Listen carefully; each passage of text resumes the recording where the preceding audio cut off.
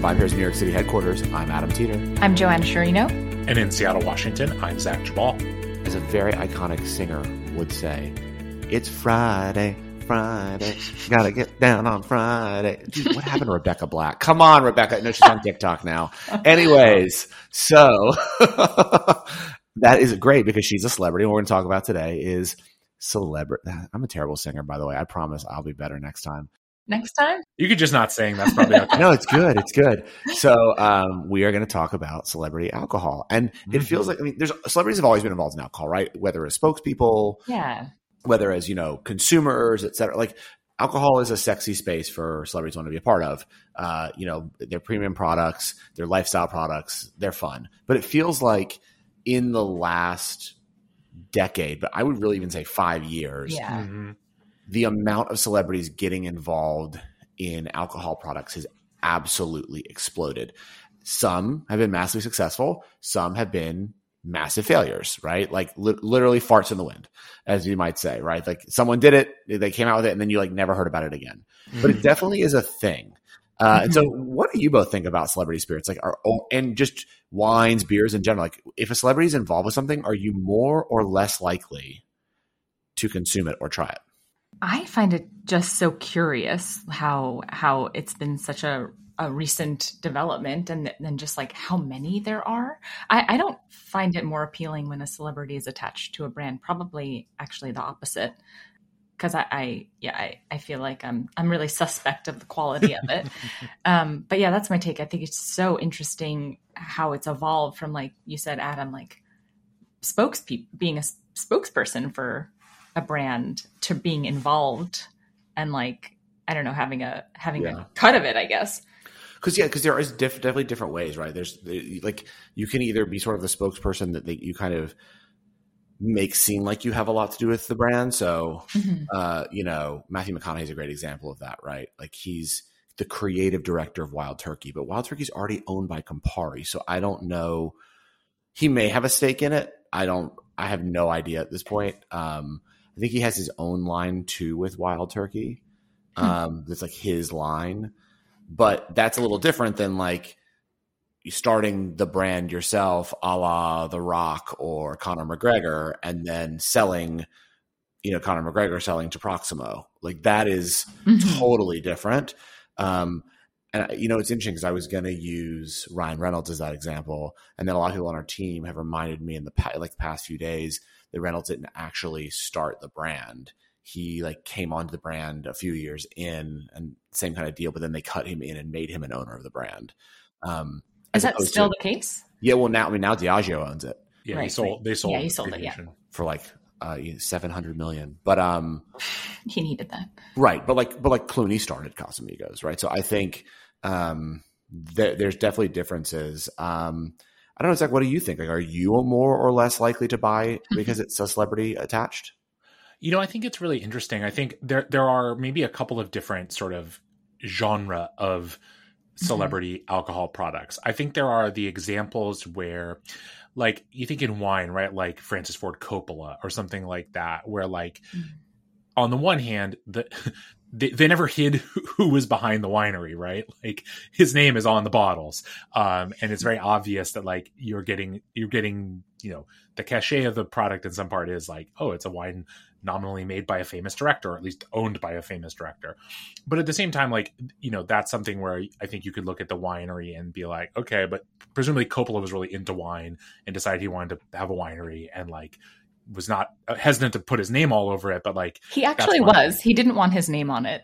That's true. That's right. You guys interviewed him. Well, maybe somehow some marketing people were able to get him over that or whatever. Yeah. The point is it's not, you don't have to dig to figure out what celebrity is behind that product. Exactly. Yeah. And then there are these other things that kind of fit into this weird middle ground where whether it's, the McConaughey with Wild Turkey, where obviously Wild Turkey's existed long before Matthew McConaughey was born. And what a creative director does, hard to say. But there's obviously something more than just an endorsement going on there. Mm-hmm. And then there are the kind of just run-of-the-mill endorsements. But what I find fascinating in all this category, and I don't know that I have a answer to your question exactly, Adam, other than to say that as a buyer at a restaurant, certainly we weren't, the kind of restaurants I was working at, we probably had a few of those. We certainly had like Aviation Gin and stuff, and Wild Turkey for that matter, but we didn't have a lot of these other kind of products that are so clearly branded with a celebrity, kind of imprimatur. But at the same time, what is fascinating to me is like how in music in particular, and I think about this, like, you went from kind of like you think about this, especially in hip hop, like name checking luxury brands as a way to prove your status, right? Like, I can afford Cristal. That's a brag, to like name checking a brand that you own or you are heavily involved with, is like, that's a whole nother level of flex, right? Like, that's like, I can't just buy Cristal. I have my own champagne. Like, and that kind of like cachet and the way that motivates consumption is, I think, fascinating. And it's like, people maybe they still think like, I'm going to buy, Ace of Spades because that's what Jay-Z drinks and I want to be like Jay-Z. But it's like, that money's going to Jay-Z. You know what I mean? It's not like, it's a great move. It's savvy, right? Like, why should, Roeder, who, dissed you, get that money for Cristal when you can get that money? And I think that's pretty brilliant if you're an entrepreneur. Yeah, I think so too. But what I want your guys' opinion on is like, are we getting to a point now where like there are so many celebrity products that they no longer stand out? Yes, there are so many of them. Like there's this ranking that Aaron Goldfarb did in Esquire. It's 63 of them. That's a lot. And he didn't even, and he only it's not did even all of spirits. Them. Yeah, it's not even all of them. He only did spirits. Yeah. He didn't even touch like. I was about to say wine. The wrong name. I was going to say Charlie's Angels, but you know who I'm talking about. Cameron Diaz. Cameron Diaz. Yeah, like he didn't wine. even like touch Abilene. Cameron Diaz's clean wine. Like he didn't touch, a bunch of these. I mean, Vera Wang has a Prosecco. Like, it's just like there's so many, people now. John Legend has a wine. Like, I think the thing about it is there is a lot. What's interesting, and I think it's a way to explain, Zach, what you brought up, is that what's interesting about these brands is that the only way they're successful is if the celebrity actually lives and breathes them and it feels very committed. And then the brands actually do grow. And where they grow is not on, but off premise. And they become huge off premise. A lot of these brands are massive, massive, massive off premise brands. Sure. It's people who love MMA and love Conor, and he drinks that, his whiskey in every press conference. He's talking about Proper 12 all the time. And so when they watch an MMA fight, they drink Proper 12. They're not going to the bar looking for it. They're probably at the bar. I would guess that Proper 12 still really has had a very hard time unseating Jameson. Right? Like, which is basically its direct competitor. Same with Teremana. I think a lot of people probably have Teremana at home.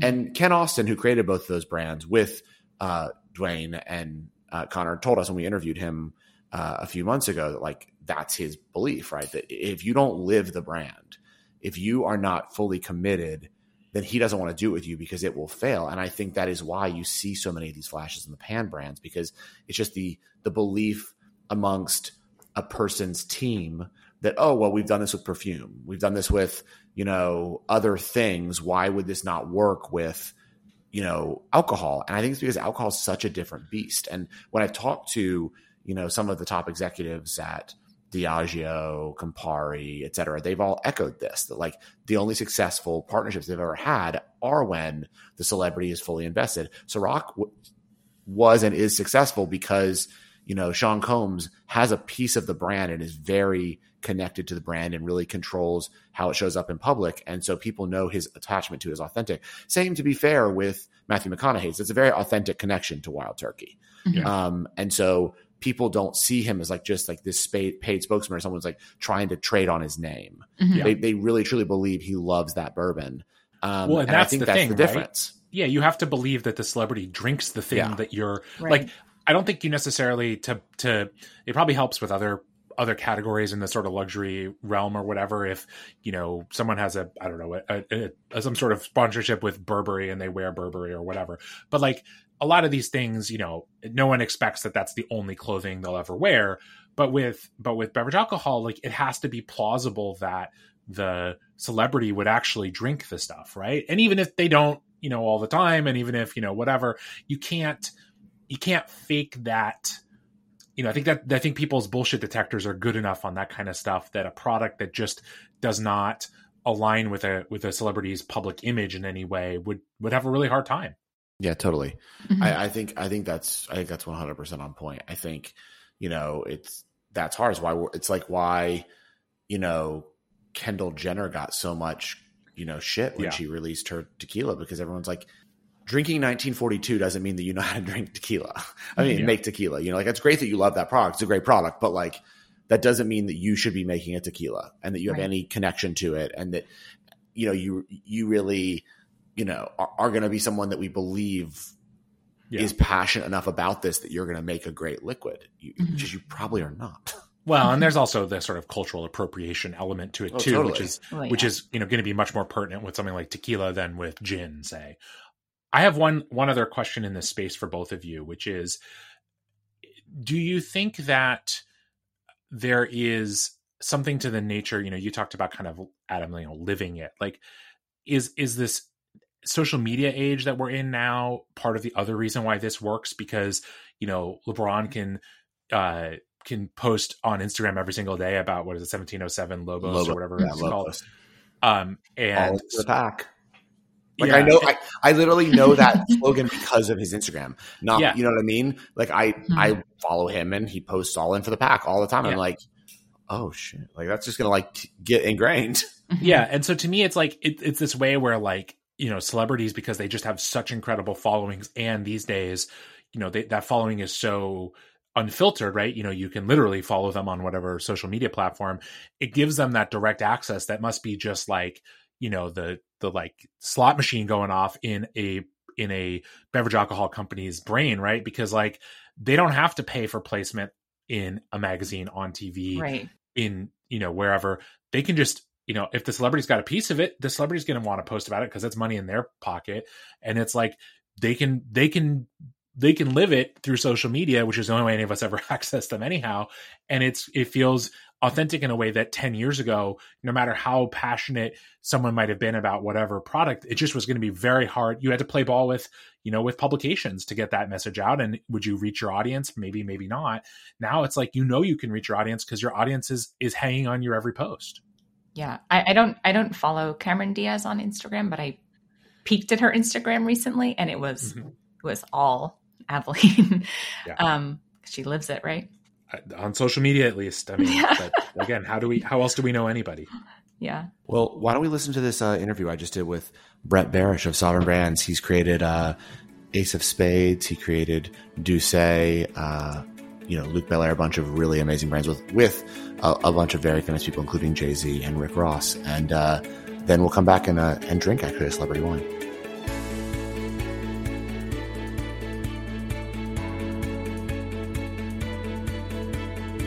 Today on the podcast, I am super excited to be talking to Brett Barish, who is the founder and CEO of Sovereign Brands.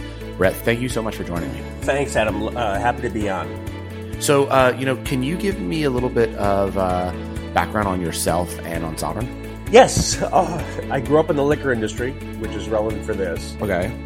First, is like basically from the beginning, or like are we talking like born into it? Born into it. Wow. Okay. Well, in different capacities. I like to think that we're third generation. Just my grandparents on my mother's side were distributors in Madison, Wisconsin. Oh wow. Okay. My dad worked for the same liquor company for 45 years. Wow.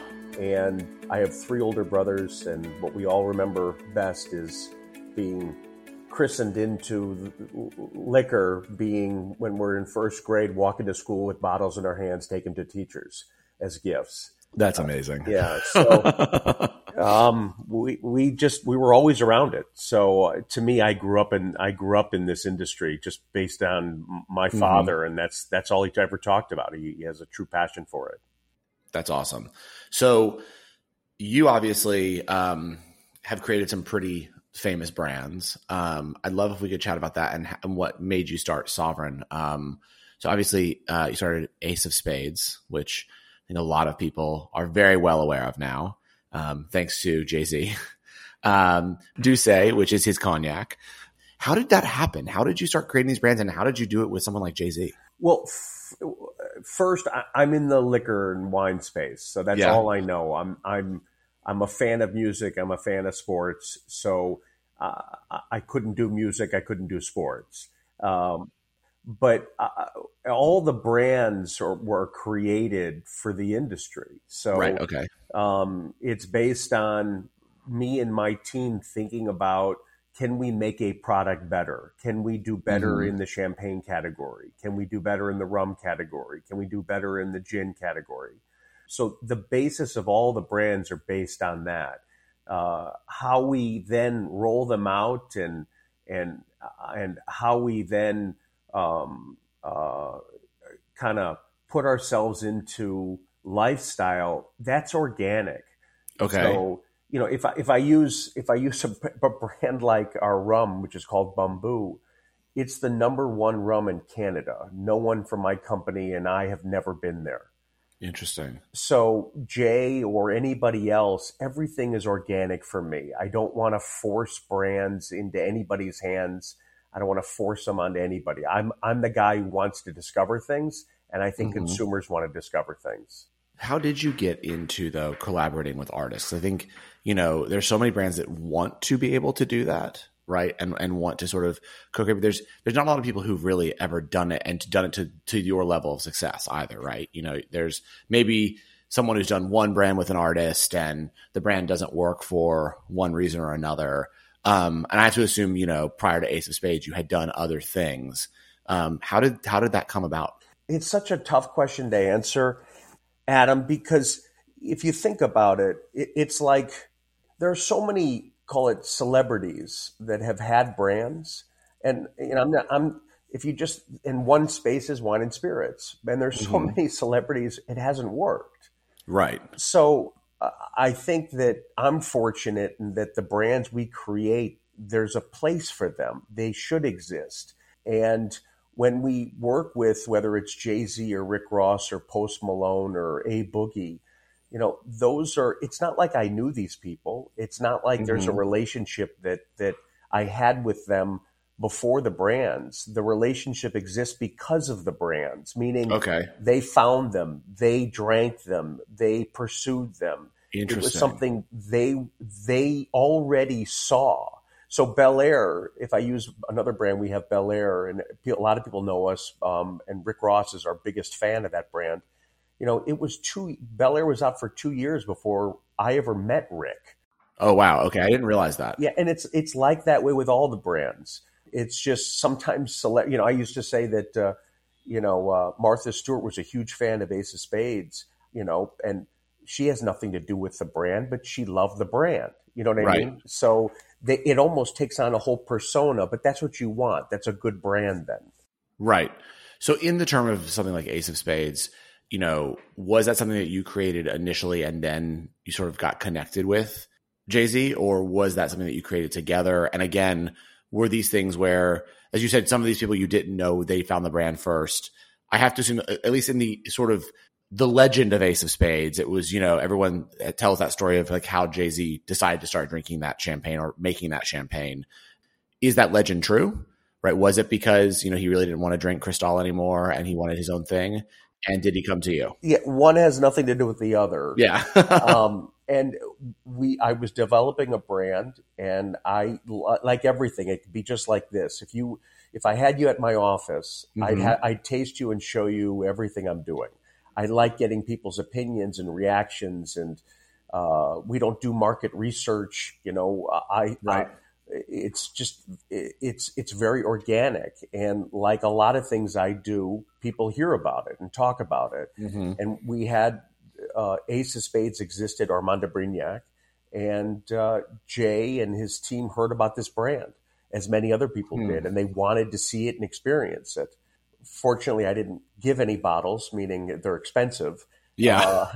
But he bought the brand, meaning bottles, and became familiar with it. And then love the brand.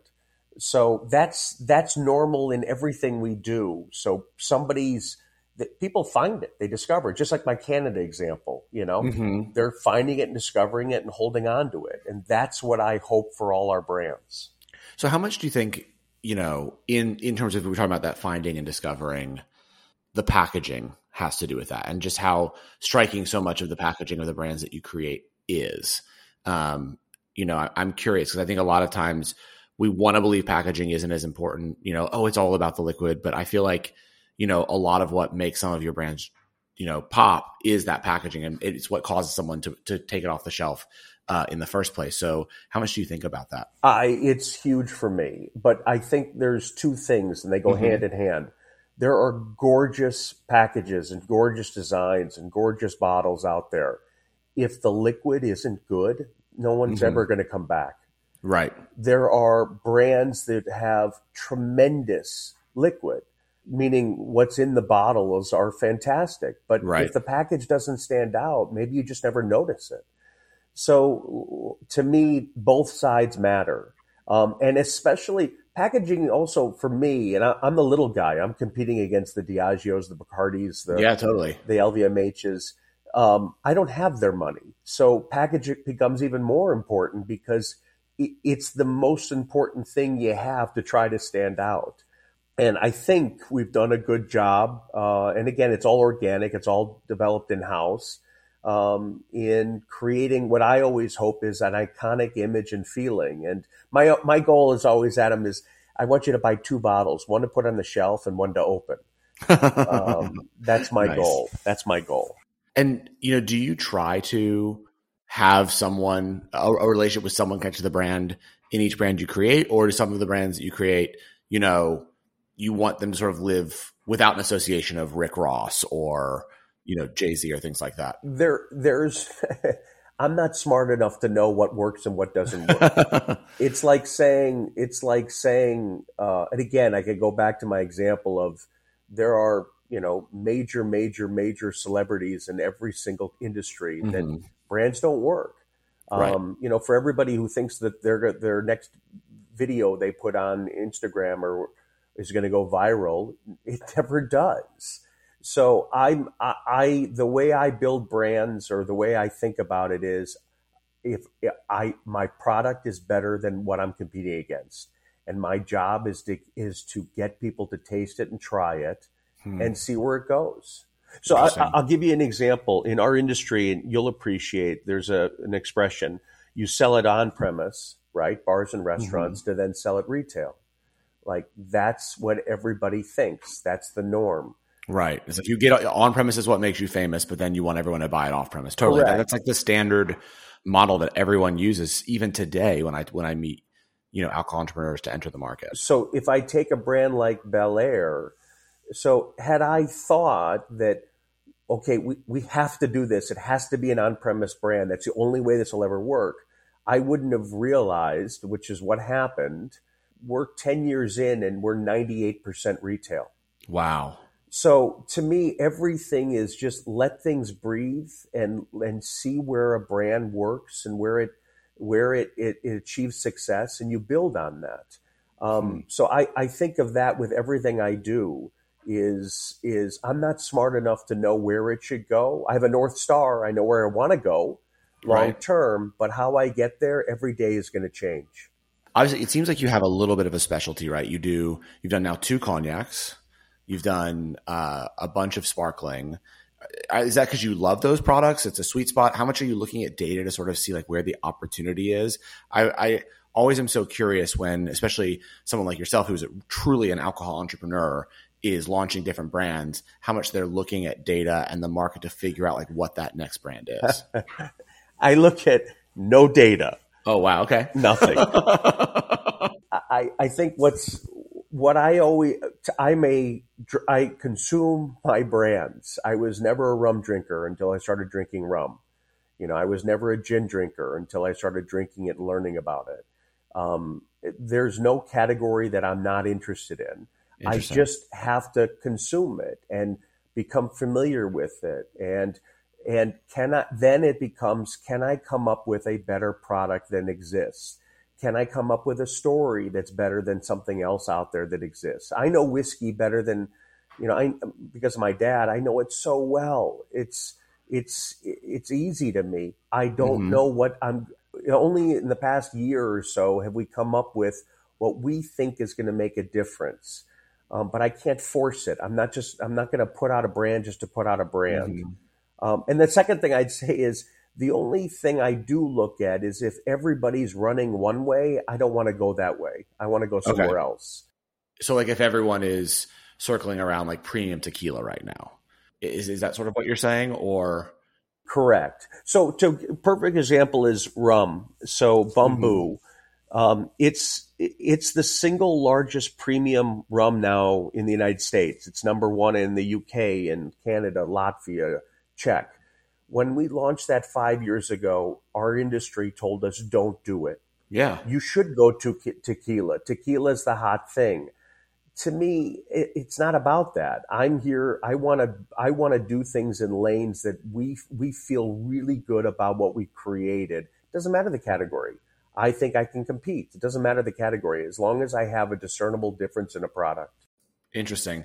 Yeah, I'm curious for your thoughts. Like, what do you make as someone that has launched so many great brands and done well, and as we said, sometimes with celebrity partners, what do you make of this massive celebrity tequila movement? Like, do you think it's a bubble that's going to burst anytime soon?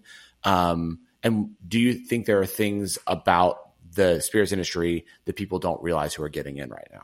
I'd love to give you a thoughtful answer. I look at it as, to me, it's still about the product. If it's right. It has to be good. It doesn't matter. It just has to be a good tasting product. It has to have a story. I don't drink brands because of somebody. I'm drinking the brand because I have a connection to it. I like the taste. That has longevity.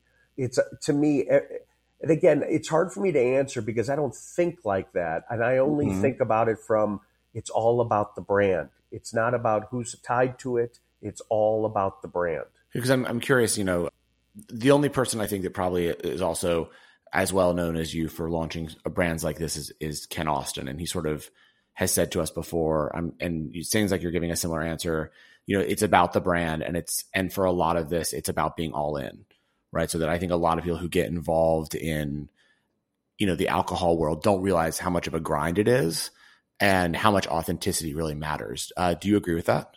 Oh, completely. It's history, authenticity, the taste profile, the look and feel. It has to have a connection. I remember 30 years ago being at a club in South Beach with my dad, and someone ordered a bottle of Ketel One. Never heard of it before. I thought it was the coolest thing I'd ever seen.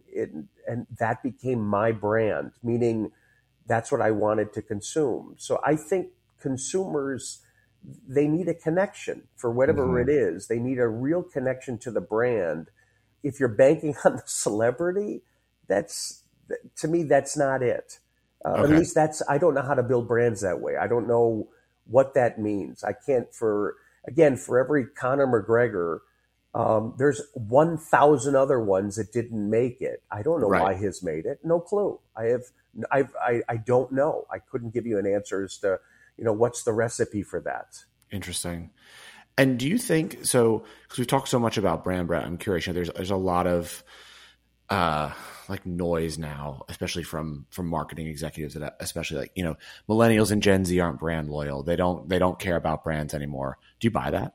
No, I think they have to have meaning to you. They have to have a soul. They have to have a connection. When we first did our first brand, as an example, with Ace, we didn't have social media. That was built based on, traditional block and tackling, articles, magazines, newspapers. Then there were blogs. When we did Bel Air, then Instagram started coming, and wow, that's kind of neat. You get to see how people react to your brand. So now go use Bumbu. Bumbu has the most followers on Instagram than any brand of rum. So more than Captain Morgan and Bacardi. They have $1 billion budgets. I don't spend any money on advertising. I'm connecting with the consumer. So to me, that means something. Like my brand has a meaning to them, just like it has a meaning to me. I tell people all the time, the way I think about our brands is they're my children. You gotta get them to learn to walk and talk and position them right, and where do they need help, where they don't need help, and that's how I do it. I have again, I think I said this earlier. Sometimes not having a plan is a really good plan, because you can as long as you can pivot constantly, you'll get there. It's really interesting. And when you have the idea for these brands, where do the names come from? The names, the bottles, the icons. I'll see something. I'll have an idea. I'll think of something, and I kind of park them. Meaning, take Bumbu. When we were learning about rum, I ended up learning that in the 14th century, merchants who traveled the West Indies, when they drank rum, they didn't like the taste of it. That was called grog. That was their normal rum. And they started blending their own, and they called it Bumbu. So it's almost like you're birthing an idea from that. It just, you get it. And that's where the inspiration came from.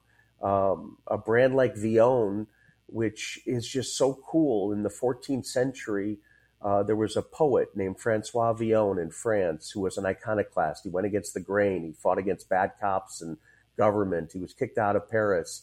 He ultimately was killed by a monk. Some people think the word villain comes from Villon. Like that's the brand soul. Like it's going against everybody else in this category. So the names, the bottles, the designs, it's all done in-house. And they're all critical to me in how you build that loyalty with a consumer. That's really fascinating. Well, Brett, this has been really interesting to talk to you. I really appreciate you taking the time to tell us a little more about yourself and the brands that you're building. Like I said, I think a lot of people who listen are familiar with at least one, if not many of them. And sort of, I love the way that you are talking about, thinking about the brand and how it sort of fits into people's lives and that attachment. And I think a lot of people who listen probably will be pretty jealous that you don't spend any money on advertising. So congrats to you for all that success. And thank you so much again for joining me. Thanks, Adam. Really appreciate being able to talk our industry, and new brands are the lifeblood of the industry. So I love it.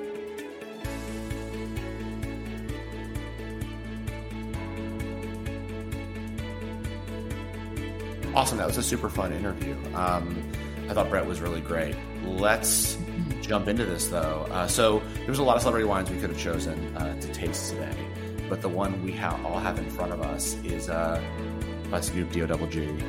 And I felt like it's just been everywhere recently. Like 19 Crimes. So this is a perfect example of like a collaboration as opposed to like, I don't think Snoop has any ownership in this. He probably gets paid very well. He is very Treasury folks. I know you listen. If you want to let us know exactly what you're paying him, that'd be cool. Yeah, seriously, Treasury, like hook us up. It's like it's jumped every other 19 Crimes, which was already wildly successful. But this is what I see now everywhere. And yeah, I think he's come out with a rosé now too, like which also proves that like this has got to be the most successful in the entire line. I'm standing for this because I just feel like, Is that out of respect or what? Yeah, it's out of respect for, come on. Okay, so he's only associated with the Cali, like his picks, the Snoop Cali Red, and the he's like the other 19 Crimes where it's like, this was a guy from Australia. That's how the brand started, and then they connected with him. But I think that this is way more successful than anything else. Like, don't quote me. I'm not looking at Nielsen or IRI. So, like, if you want to email me and be like, Adam, you're wrong, cool. But I think it is very successful. I've never had it before, so I'm struggling getting the foil off. He's like really the face. Oh, you didn't open it ahead of time? No, I wanted the full fucking experience. So let's talk a little bit about this. I mean, everyone has seen this bottle, presumably, if you've ever been in a grocery store. It's black. Yeah, like you can't see the wine in it. Mm-mm. Well, it's definitely like a matte finish, like a little translucent. It's definitely got like it fits the sort of broader 19 Crimes look, but it's also very distinctly its own thing. In part because it's got Snoop Dogg's face on it, which pretty recognizable, all told. You mean literally the foil around the whole neck says Snoop. Yeah, and the cork, if you haven't gotten it open yet, has his visage on it as well, which is cool. That's going in my cork collection. Little weird cork at the top, like a little, might I say, scrappy. Wow, I don't know about the wine storage at your local bodega, but I'm actually mildly surprised that this wine has a cork. Like, this might have been a thing that would have made sense with a screw cap, but I don't know. Wait, oh my gosh, it's hilarious. As you're pulling the cork out, it's his face. Oh yeah, Snoop stares at, he gives you, I mean, we've been doing this whole recording with him kind of glaring at me, and it's like mildly intimidating. It's kind of cool. Yeah. You heard that? That's a good sound. Yeah. Okay, so not corked. I would imagine not. Seems like a very safe thing with a composite cork that it would not be corked. Oh, nice pouring sounds. I like it. Okay, it's definitely very, very dark in color, unsurprisingly. Very, very purple, probably. One might say mega purple, Joanna. You don't know. So, okay, before you taste this, Joanna, did you try it yet? Did you try it yet? I have not. And Adam, you have not tasted it yet, right? I've not tasted it. Okay. It smells Joanna, like grapey grapes. Yeah. Mm-hmm. Do you think this wine will be sweet or not? Oh, I don't think it will be sweet. Is it sweet? Well, taste it and tell us. Are you quizzing everybody or just Joanna? Okay, do you think it will be sweet, Adam, or not? I think it's going to be sweet but deceptively so. Like it's going to have sugar, but like it's not going to be in your face like Moscato. Okay. Now do I taste it? Yeah, go for it. Oh man, now we're getting slurping on Mike. This did not happen when we were drinking twisted tea. Wow, it's pretty sweet. Mm-hmm. It's sweet, but like I said, it's deceptively so. It's not sweet in the same way that this wine is very well engineered. Oh yeah, it's built like it is. That's so interesting. It's very well engineered. Like this is Flavor Lab. Like, oh yeah, we're gonna figure out how to deliver this at exactly like blending, right? That's what you mean. Oh, they're doing a lot more than that. Oh, Joanna, you sweet summer child. They're doing a lot more than that. But yeah, this wine is sweet. It's almost no tannin. And almost no acidity. It's very, very smooth. Yeah, like This is a smooth wine. This is what someone thinks of when they say they want a smooth wine. This is just super dark. Like, I mean, look, this is like crushed velvet. So I have a comment. Sugary crushed velvet. I have a comment here. My thinking on this wine when I first tasted it was their inspiration for this wine was, how do we make a $12 bottle of The Prisoner? This is that's 100% what this is. Like, The Prisoner is not this sweet. It has more tannin, but it has that like very smooth blended fruit character. Like the tannins, I interviewed the winemaker, Chrissy Whitman, a while back. Like, she talked about like one of the huge things for them is like, they know that their drinkers want to drink the wine right away. They're not going to age it. The tannins have to be very sort of supple and integrated. Like the fruit, they go for a lot of fruit ripeness, and they hang forever. And like that's what they're going for. And to me, this is like, even including the like, maybe all of 19 Crimes is kind of trying to piggyback a little bit on that just sort of vague aesthetic. But this feels to me like, what can we make that we can sell as basically The Prisoner, but in every gas station and grocery store around the country? It's maximally appealing. I'm going to go in for one more. Glug. It's not bad. I mean, like, to me, it's like, Kate, my wife said earlier, because I opened it earlier because the very pregnant lady wanted to take a nap. And so she wasn't willing to wait until we were done recording to taste it, but she was very curious to try it. And she was like, this is the kind of wine that if someone invited me over to have like wine and chocolate, she's like, this is the wine they should serve me. Oh, which I think is a good point. Like, it's not, it doesn't have the, like, it's a good wine for that kind of thing. Yeah, it has a little acidity, but you're right. Almost not anything like wow, but it is almost, it's not, there's not a lot of oak either. It's just like ripe fruit and red wine. And the other thing about this that is, I think, because the lack of tannins and the lack of acidity is like, but it makes total sense for the kind of wine this is and what they're going for. Like, if like there's almost no aftertaste to this wine, like it's gone almost instantly. But what does that make you want to do? It makes you want to pick up the glass and drink again. Yep, totally. Like, this wine is drink so the whole engineered. bottle kind of thing. Yeah, this wine is so engineered. It's crazy. Wow, this is awesome. So I think on the level of like, did we hate it or not hate it? I feel like we didn't. I would not buy it. Right. It's interesting, but I also really understand why people love it. Yeah. Yeah. I didn't think it was disgusting. Like I don't hate it. Like I think Caitlin is right. This is like if you had a wine and chocolate event, I could get down with this. It's an interesting. I'm going to say this. It's an interesting beverage. Yeah. To me, is it an interesting wine? No. It's an interesting beverage though. Maybe I'd mull this wine. Yeah. Ooh, yeah. Yeah. Or like I think it like you could even make it like. I mean, I think it'd be a great wine for sangria. Like, Yeah, it'd be great. Be a great wine for like if you make a New York sour, which is like a cocktail with red wine, like or a Calimocho. Yeah, Calimocho, definitely. Wow, but awesome. Yeah, it's cool stuff. Glad I had finally an excuse to try it. I've been staring at it in the grocery store for years now or whatever. Me too. Well, guys, I'll talk to you Monday. See ya. Sounds great. Thanks so much for listening to the VinePair podcast. If you love this show as much as we love making it, then please leave us a rating or review on iTunes, Spotify, Stitcher, or wherever it is you get your podcasts. It really helps everyone else discover the show. Now for the credits. VinePair is produced and recorded in New York City and Seattle, Washington by myself and Zach Jabal, who does all the editing and loves to get the credit. Also, I would love to give a special shout out to my VinePair co-founder, Josh Mallon, for helping me make all this possible, and also to Keith Beavers, VinePair Tastings Director, who is additionally a producer on this show. I also want to, of course, thank every other member of the VinePair team who are instrumental in all of the ideas that go into making this show every week. Thanks so much for listening, and we'll see you again.